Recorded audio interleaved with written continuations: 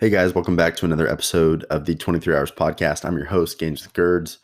We're going to be talking a few things recovery today, okay, and what recovery means to your training, and more importantly, how it can be applied in context. Just like with everything on this podcast, context matters. This isn't just another fitness podcast where we discuss ideas and philosophies. We talk about the application of these ideas and philosophies to your training so that you can take action on this immediately. A lot of that stuff just comes from the belief that action is power, not knowledge, right? Some of us were taught knowledge is power, but knowledge in action is power. So you can get smarter, but applying that knowledge in a real world context is so vitally important for you guys' success inside the gym and outside of the gym. So I'm excited for today's episode. I'm sure there's going to be some things you guys are going to pull away from this. They're going to make an immediate impact on your training. And if you're a trainer, your client's training as well. So the real question is how do you, the busy professional, or simply the individual who has a ton on their plate, take care of your physical fitness and long-term health without sacrificing performance in the other 23 hours of your life? Welcome to the 23 Hours Podcast. I'm your host, Tyler Gerds. This podcast will discuss different strategies and tactics that you can utilize in life, business, and fitness to accomplish more and sacrifice less. This podcast will also explore how that 1 hour of exercise a day builds and fosters the successful habits that are necessary to crush the other 23 hours in your life. I'm thankful that you're here listening, and I can't wait for you to get value from the 23 Hours Podcast. Okay, so let's zoom out first real quick before we jump into today, guys. So this week has been, it's the second week of the new year, maybe the first week of the new year, and I'm hoping you guys are having a good start. But in that, I've seen a lot of content floating around the internet, being published on the social media channels about people starting their resolutions, and I love it. Got a lot of respect for people making changes, but I also see a lot of trainers, I guess, trying to market their services and stuff online, which is awesome as well. But I came across some stuff that caught my eye, and it was stuff that was like, you don't need to go to a gym. Some of it was even outlandish, as like, you don't need heavy weights, you don't need a barbell, stuff like that. And I was just kind of thinking about it. And, at that same time, I had like a few people in my network send me some articles that they came across that were talking about some fitness buff who was talking about how you don't need to train like a power lifter to make significant gains in muscle. And I think I went on a tangent. You guys, if you follow me on social media, that's been a lot of my focus. My Instagram stories, I'm always pretty active on those, very active actually, and always do at least one daily rant where I talk about something in the industry that confused me whenever I was at the beginning of my muscle gain journey. So this week, a huge focus for me has been like that conversation around, should you be training heavy or not? And once again, like, nobody can really approach that conversation without context. And I can't approach this recovery conversation today without context. So let's start there. Why do I bring all this up? Well, people have a good argument when they're like, you don't need a barbell back squat. You don't need to do heavy compound movements to train effectively for muscular hypertrophy. And, with that being said, obviously, I think that could be true. There's some merit to that. But at the same time, it's also not true. And I'm 100% believer that you need heavy compound movements at some point on your fitness journey in order to see success. But here's the issue, and here's where recovery ties into this. Some people don't have the prerequisites to move heavy loads. Some people don't have the joint mechanics. Like I talk about in the Muscle Gain Secrets ebook a lot, mobility is a prerequisite that you must possess before you can start touching weights. You can't train a high bar back squat with really bad ankles. And if you try and do that, then other parts of your body are going to be compensating in order to get into the position that you're forcing your body into, right? Squatting to depth, coming out of the hole with a neutral spine. Like, if you don't have good ankle flexion, meaning your foot can't stay flat on the ground with your knee traveling over your toes without your heel coming up, at least, you should have about 3 inches is kind of the standard. High bar back squat's going to be impossible for you. And if you do accomplish it, I guarantee you there's a little bit of lumbar flexion or thoracic flexion occurring too much during that movement pattern, which over time is going to lead to a blown out disc. Like, that's why it's unsafe, right? So people will be like, oh, well, it places stress on the body and the joints. I'm like, not if you're in a good position. And of course it places stress on the joints and the body. That's what the body is designed to do. That's why we have muscles and tendons and bones. And ultimately, if you neglect the importance of training with maximal loads, you're preparing yourself for failure in life. Like, what if you have to, you know, God forbid, lift something heavy one day to get it off of a kid, right? You've heard stories of like moms lifting cars off of kids, you know, these heroic stories. Obviously, that's pretty outlandish, but like ultimately in the gym, we're training for life. Like, what if you step off a curb with, 60 pounds of groceries in your arms and you land on one leg off of a high curb and your knee explodes because you've never exposed I just think about stuff like that. And nobody's talking about stuff like that. And I know it might seem crazy to you, but it's true. I see people get injured outside of the gym all the time. And injury is the number one thing that will prevent you from having the health that you desire or the physique of your dreams. Like, it is, immobilization is extremely detrimental to your journey. And that's what we're talking about today when we talk about recovery. So I just wanted to highlight that, because a lot of the stuff we're talking about when we talk about recovery is not like, hey, sleep. We're not going to talk about sleep today. You guys know how much you need to sleep. Go sleep. Okay. We'll do a podcast on sleep eventually, but we're talking about building recovery into your training protocol and building it in for your clients as well. Now, how do we do that? Well, personally, I know you guys probably listened to the 5-step pain-free warm-up sequence podcast that I did on my warm-up routine that I preach, because if you build in recovery methods into your warm-up, then you're going to be taking care of your body every single time you go to the gym, right? When we train, we're trying to place stress on the body. We're trying to give it a stimulus to respond to. So it is supposed to be intense. It is supposed to be hardcore. It is supposed to be effective. Now, the recovery aspect to that is like, hey, you're only as good as the exercise that you recover from, meaning you're not going to make progression. You're not going to advance unless you recover from those bouts of exercise. So let's say I do a leg day. I need to warm up properly for my leg day. That 5-step pain-free warm-up sequence that I've developed covers a lot of the stuff that you need to do to prepare your body for an intense leg day. Okay. And on top of that, it has joint mobilization built in.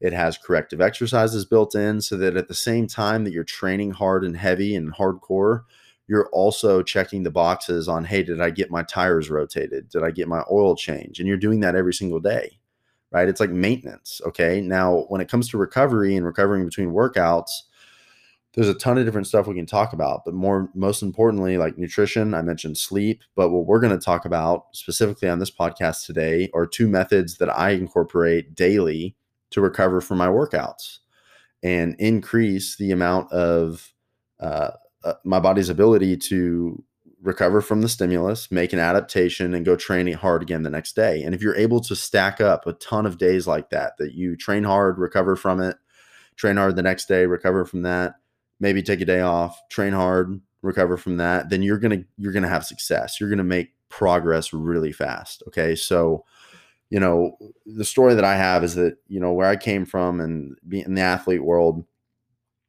on Saturdays, what we would do after a football game on Friday nights, I used to be a quarterback.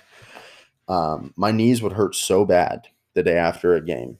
Okay. They would hurt so bad because I was running and cutting at maximal intensities, right? I was playing in competition. That's the most intense activity that you can partake in, is when you're in a competitive environment, right? Because you're pushing yourself literally to your limits in order to win. So, I was a very active running quarterback. So I ran the ball a lot. I threw a lot too, but I wore cleats on a turf field on Friday nights, and I ran and I cut. And my knees got taken out for me when I got tackled. And my knees, when I throw a pass and a lineman would roll into me and I'd get rolled on and my knees would buckle, and my knees always freaking hurt, is what I'm trying to tell you guys. And on Saturdays, our coaches, and this is nothing against them, this was just our protocol, we'd get together for a lift and a film session.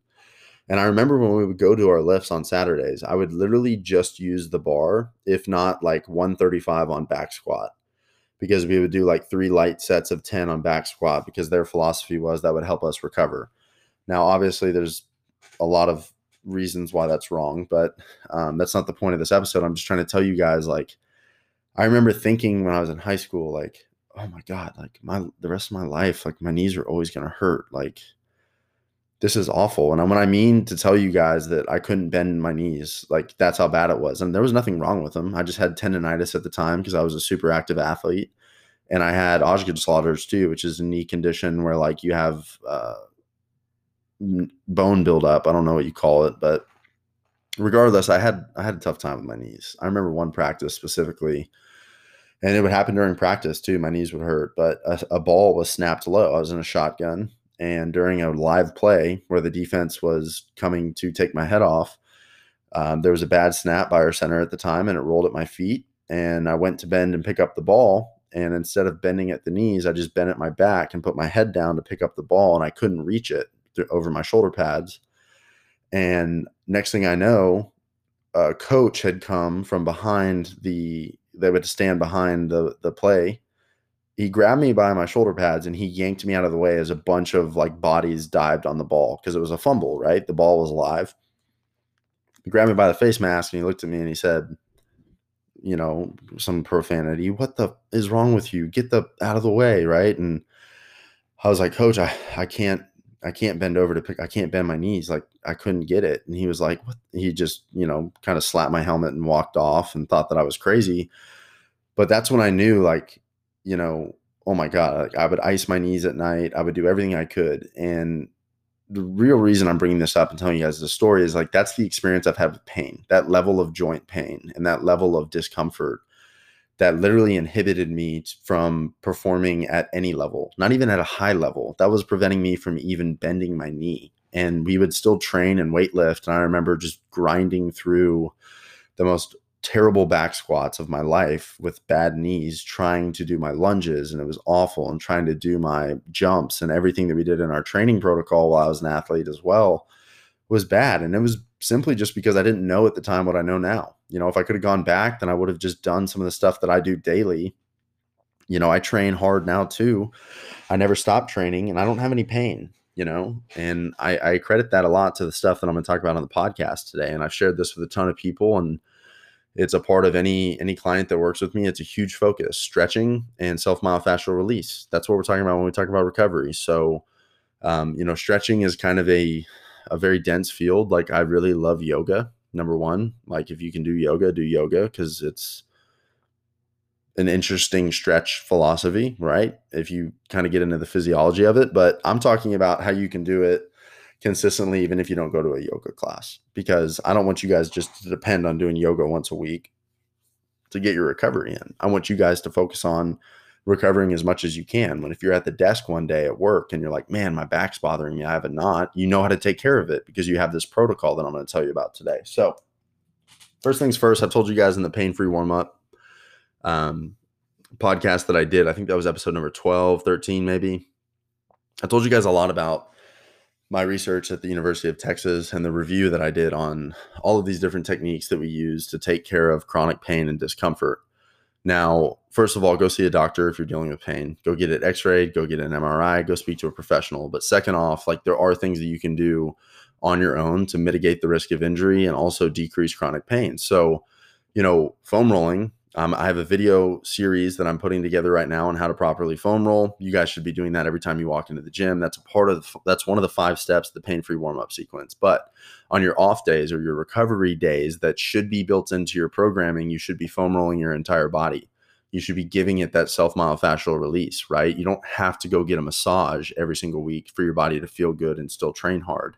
You can do this stuff on your own. You can take self-responsibility for it and make sure that your joints stay in good health and that your soft tissue stays taken care of. So obviously that's the foam rolling part. Now the stretching part, like I said, is super complex. There's thousands of different ways you can stretch. Static stretching is dead. We all know that.